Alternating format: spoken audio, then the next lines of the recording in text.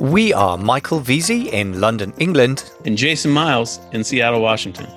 More importantly, you are the owner of a thriving online business and you want to become the best e-commerce leader you can be. We're here to get you there. For show notes with links and resources mentioned today, and for other GC resources like downloads, just visit our blog, theecommerceleader.com.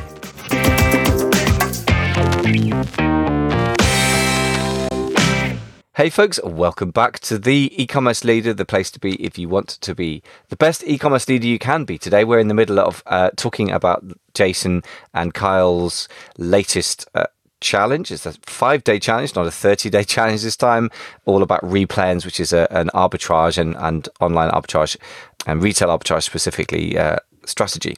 So we've been talking about the lessons learned from this, and we're going to continue with that today. So without further ado, let's plunge in and see what we can learn from the whole business of trying to run a challenge. Things that worked, things that didn't work so well, and overall lessons that you can take home and start acting on yourself. Let's plunge in. I guess most people are geared to the idea that if it's $5 that you might well be offered something else, but that's a little bit different from being sort of heavy sold to in the group itself. And I guess, but all I would say as well is, irrespective of the exact price point, which is a tactical thing, getting known for good free content or low price content is actually a great branding building, because I've seen 2 or 3 people in this industry, one of whom I used to work with, but I'm no longer an affiliate, so I'm not going to give him the affiliate kind of joy because he's silently competing with me in a way. But he's done really, really great events, and he used to fill free webinars with 3,000 people and do so with a great reputation. And other people I know, like my friend Danny McMillan, who I will mention because we help each other out in a lot of different ways here in London, and he's really done a lot of work speaking at events for free and has really built a brand of trust. But it's taken him years. I watched him for several years thinking, dude, why are you doing this? You're going to go broke, and liking him and wanting to, wanting him to do well. But I think it's really paying off. So I think that, for what it's worth, I think that building really solid content and a reputation for that, the word does go around because people quite quickly will suss you out and have a word in the forums and is this so-and-so any good? Oh no, it's a pitch fest, don't bother kind of thing. So I think that there's nothing wrong with that ever. So that's the first thing. Now, I know you were talking about the messaging, and I know you had a little bit of a challenge with some of your top of funnel, to get into this with the ads and things. So tell me a bit about that side of things. Yeah, I mean, I think the way we approach these things is, full disclosure, is there's sort of 3 sources of participant, engagement and traffic. One is our own email marketing efforts and our own communications. Second one is our advertising, and third one would be affiliate partners. And I think we learned some about each of those for in this challenge, just like you would every time you try to do an event like this. And in particular on the Facebook ad side, the challenge we ran into in April when we did our last event was we just ran out of time. We didn't have enough time to do advertising and let it find its own way, find its success. And so this time we deliberately had the event page and all the details out ready earlier in the cycle of when we were going to launch the event so that we could do more Facebook advertising. But Facebook's done a lot of updates, and they're doing a lot of stuff in response to Apple. And so part of that was all of our audiences in Facebook had been obliterated, our custom audiences. And so we didn't have those to immediately put this in front of. So which we were like, oh, dang, we kind of knew that, we had heard that, but then when you actually have to lean into your Facebook advertising, that's one of the tools you want to go to. So, and that then takes just more time to rebuild. So we kind of found ourselves in a similar circumstance. This time we weren't happy with the Facebook advertising outcomes. So now I'll probably get pitched by a million Facebook advertising experts as I say that. But that was one of the, that was one of the lessons here was, okay, another event where we weren't happy with our Facebook advertising outcomes, which, that's why I always say to everybody that whenever you do marketing, never do one-off marketing. Do it again and again. Keep doing the same thing long enough to learn lessons and become good at it. So that was one of the takeaways this time. Yeah, never do one-off marketing. Yeah, that's very, very wise advice. And especially things like Facebook ads. I mean, people sometimes, I don't know if they're the same people who are about to pitch you, but sort of tout it like it's a sort of one size fits all easy. And I think it can work. I know some people who work it well as a tool, but I think it's quite tricky to get right. I mean, in my experience, it's not an easy one at all. I think my response to that, just as a side note, which maybe we should do a whole episode on, is what I think I see happening, because we run ads in various ways for clients, and some of our clients just have products that just work. It just works on Facebook or on Google. Other clients that we have, it just doesn't work. And I think that's part of the lesson and the thesis. And going into it is, will my product and what I'm offering work effectively on Google or on Facebook or social media ads? And if an expert says, "Oh, it'll always work," they're just not. It's just not true. It's detail dependent outcomes. Yeah. And there you go. But nonetheless, that's a little nuance into the world of advertising, I guess. I'm going to guess the sort of a wider lesson from that is that you can't just copy what has worked well for other people in your industry or the rhythm of your business. And you try copying Russell Brunson's idea of, same event, with the frequency. Maybe the frequency was wrong. Maybe annual works. Maybe he's got so many users or prospects that he doesn't matter. And maybe he's the secret behind that could be something else in the stack of the funnel, right? It could be the fact that his affiliates are very well paid to encourage people to use ClickFunnels, for example. So there's you have to look at the situation as a whole. I agree with that. So tell me about the branding side. So I know you had some other issues around branding. You mentioned already that you felt the messaging was a bit broad, and also you had that idea of, is this just this repeat of the same thing? Yeah, that was part of the challenge, the name of it. We also kicked it off on Labor Day. So we started to call it the Labor Day Challenge because it started on Labor Day in the U.S. If you're outside the U.S., you won't know. But in the U.S., Labor Day is a national holiday, and it's, so everybody takes the day off. I tell my kids that's the day you're supposed to work. They all laugh and say, "No, it's to honor the workers." And I say that's socialism, and then they whatever. But nonetheless, it's a holiday. And so the question was, should we launch an event on a holiday, or is that a stupid idea? But it's Labor Day, so it kind of thematically seemed like it would fit. But we mixed metaphors 2 or 3 times. We had Labor Day that we were camping on, but then it's still called the Replens Challenge. But then it's really retail arbitrage is the theme. So we got all kinds of sloppy, and it just was not in terms of the focus. So that was part of the challenge or dynamic as well. And so that played itself out sort of in our messaging and on our landing page. But you can go see what we have. It's replenschallenge.com. The other thing I'll just mention is that Replens is a product for ladies. And so one time somebody just replied to me and said, what's your challenge? I just Googled it. What in the world?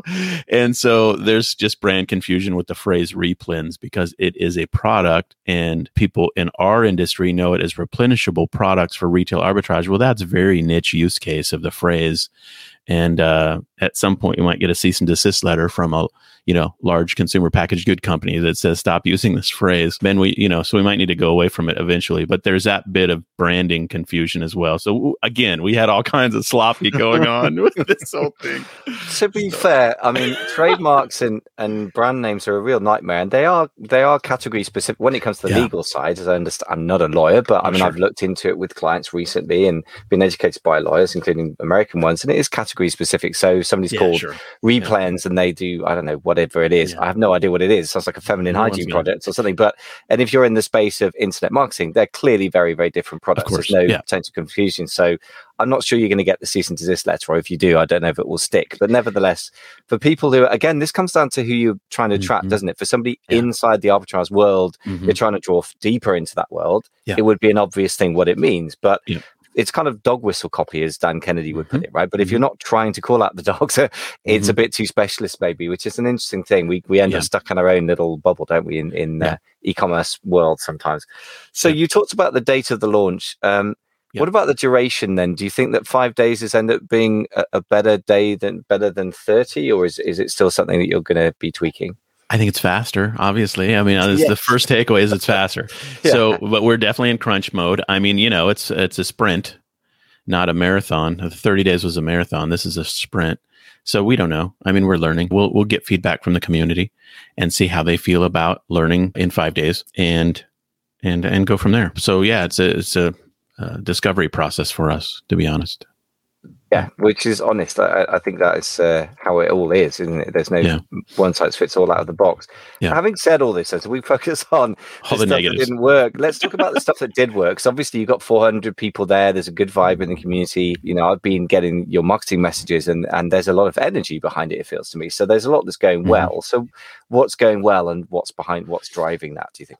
Yeah, I mean, two things worked really well this time.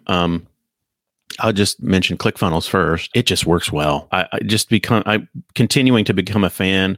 We built a team now. We have kind of our, I guess you call it engineer, I guess a webmaster, I guess you could say, or almost like site developer for our ClickFunnels. You know, when Russell does his Funnel Fridays and he shows in 10 minutes building a funnel, it makes it look easy. I was going to say deceptively easy, and that's not fair to him, but it makes it look easy.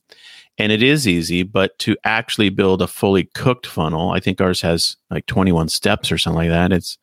It's rigged up in a lot of ways to fulfill on, you know, the offers and to track things like with pixels and all that kind of. It's complicated. So, but it works really well. I guess all that to say, it works really well, and we're excited to continue to lean into using it as a platform tool. You know, we run our whole business pretty much on Kajabi for our coaching consulting business and group business. And ClickFunnels is just sort of this one-off event tool. And we're just continuing to see it work well for us.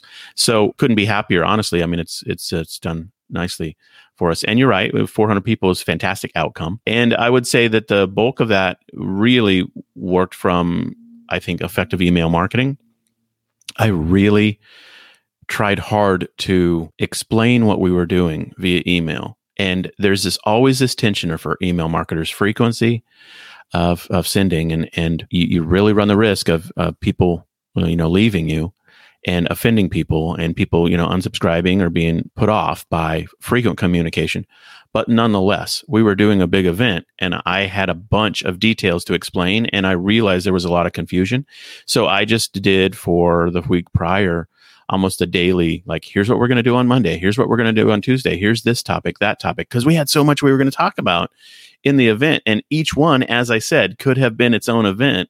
So I just used that as a tool in essence.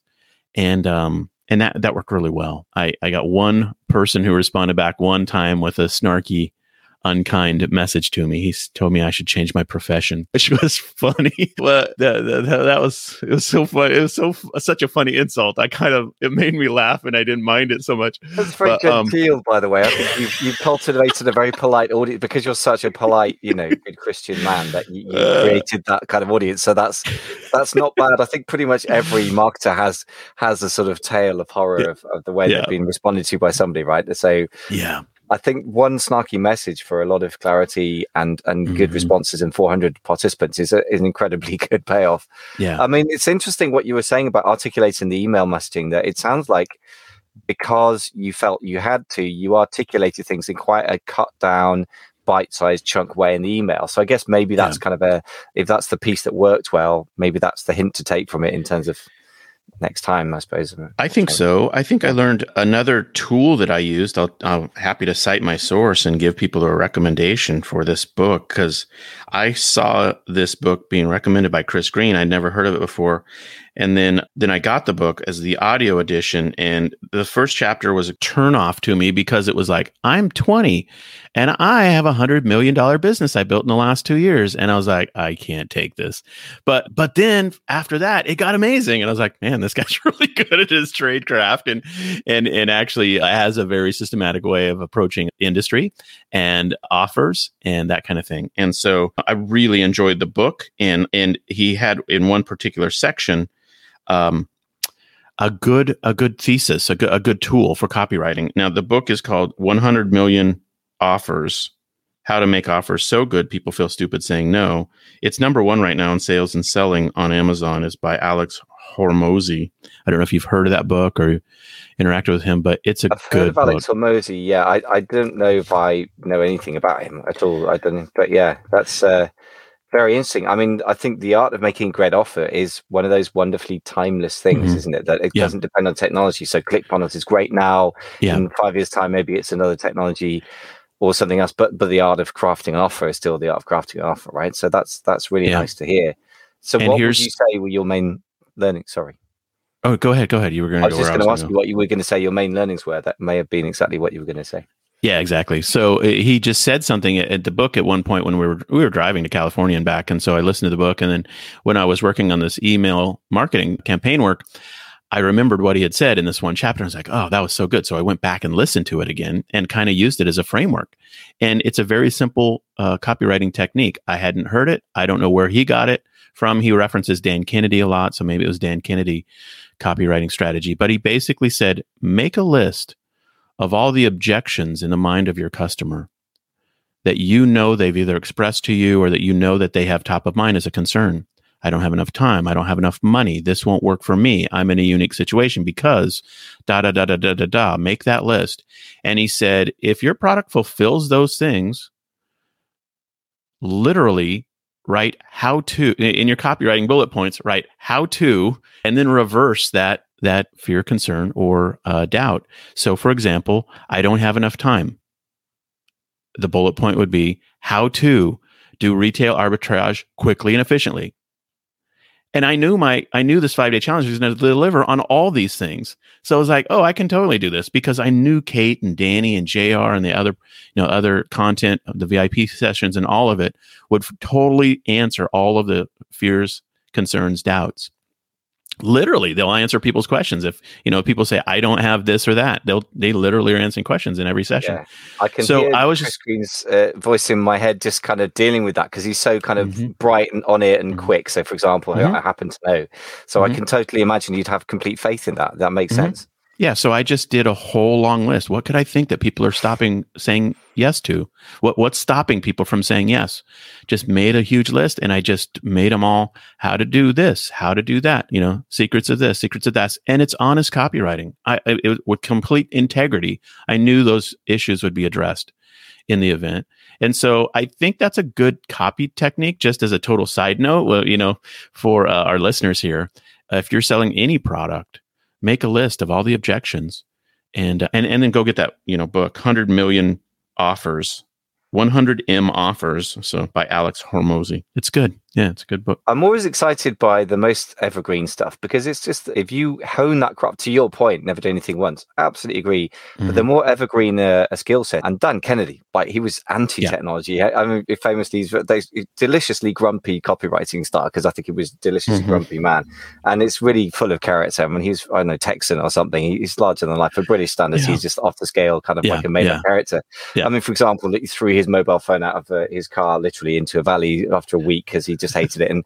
But the fact is that the stuff he taught back in the day absolutely works now, and I really love that because it means if I hone my craft as a copywriter now, in 20 years time that's going to be honed to perfection and still valid. And I think because it works on psychological principles, doesn't it? Which I just love that stuff. Absolutely really smart. And so how would you say that was like the backbone of your email marketing success then, or what else would you ascribe that to? Well, the frequency was definitely a thing, but also frequency with topical changes. I mean, I changed the topic every day and just gave people another reason to jump into the challenge. So, and I took each part of the challenge apart and made it a cause for, and so I guess that's in essence was my approach to it. And so, yeah, I think it worked pretty well. And I, we try to do this stuff with integrity. We do it with integrity and with intentional integrity. We don't want to over promise and under deliver. We want to do the opposite of that. We want to promise a good outcome or a good product, and we want the customers to join and to get that and say, yes, this was great. And so, that's part of the pre-marketing, and you got to deliver on what you say. And so I think there's a dance there. Well, so I think those are 5 or 6 things that are lessons, a couple negative ones, a couple positive ones. Hopefully this has been helpful for people who are considering challenges. I will just say that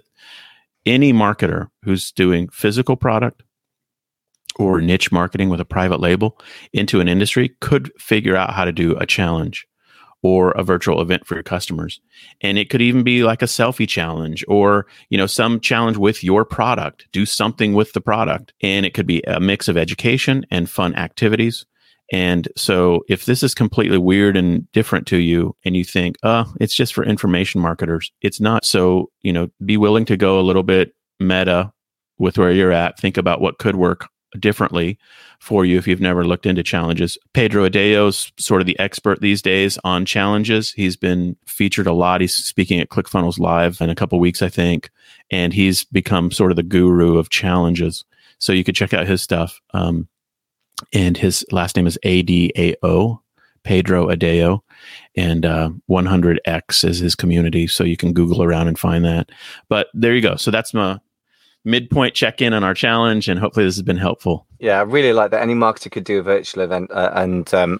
What strikes me as well is that people divide the world into business to consumer marketing, which is all impulse-led, and business to business, which is more corporate and numbers-led. But that middle ground of people who are sort of curious about RA, OA, that kind of thing, or infomarketers and marketers, I think has also got a lot of overlap with certain types of physical products. For example, I know somebody who's got a business with sort of baking type products involved. And obviously some people who bake stuff do it for money for other people, and then other people do it for their pleasure. But those kind of middle ground people who are doing it for other people, if you set them a challenge that helped them to accelerate from it, it's just a kind of hobby to a bit of an income stream.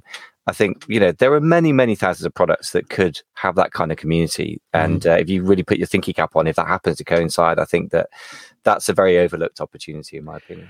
Absolutely right. Yeah. Let me just mention one last thing, which was just another little wrinkle, and then we got to wrap up. The other piece of this was all the participants get a copy of Danny's book, the new book, a second edition that he did, Become an Amazon Selling Legend Using Retail Arbitrage. So that effort was, the whole challenge was in support of that book. It's currently in the top 20 in its subcategory on Amazon. So that was another benefit. And see, like, even explaining all this, I'm like, but wait, there's more. And it's like, it's just a complication, but it was a neat part of this. And his book is out there, and I'd love to have people check it out if they want to know kind of what in the world he does and how he does it and what he teaches people. So there you go. One final bit of info for the community here. Brilliant. So have you got time to just quickly summarize what you would say your main learnings were from this experience, your second, or is it third bite of the cherry now? Sure. Happy to do it. Yeah, this challenge has been filled with learnings, both good and bad, up and down, positive, negative, and it's exciting to do, though. And so the gist of it is 400 people are happily learning new trade skills as it relates to retail arbitrage and finding replenishable items. And they've gotten great training, and in an event that was done through ClickFunnels and then done through a private group. The takeaways really are challenges are exciting and they work, and you too should learn how to do one, I think, or just understand the mechanics of it so that you become a better marketer for your own products, no matter what you do, how you sell. I think there's a lesson or two for everyone in finding out about challenges and how to do them. So that's the takeaway, and hopefully that's a great conversation today. Yeah. Great. Thanks, man. Really fascinating stuff. Really great to hear about. That was the E-commerce Leader podcast with Michael Veazey in London, England, and Jason Miles in Seattle, Washington. If you liked this content, don't forget to subscribe to the show on your podcast app. For free resources, including PDFs and videos on topics like traffic, products, and sales channels, just go to www.theecommerceleader.com. No hyphens, just as it sounds. Thanks so much for listening.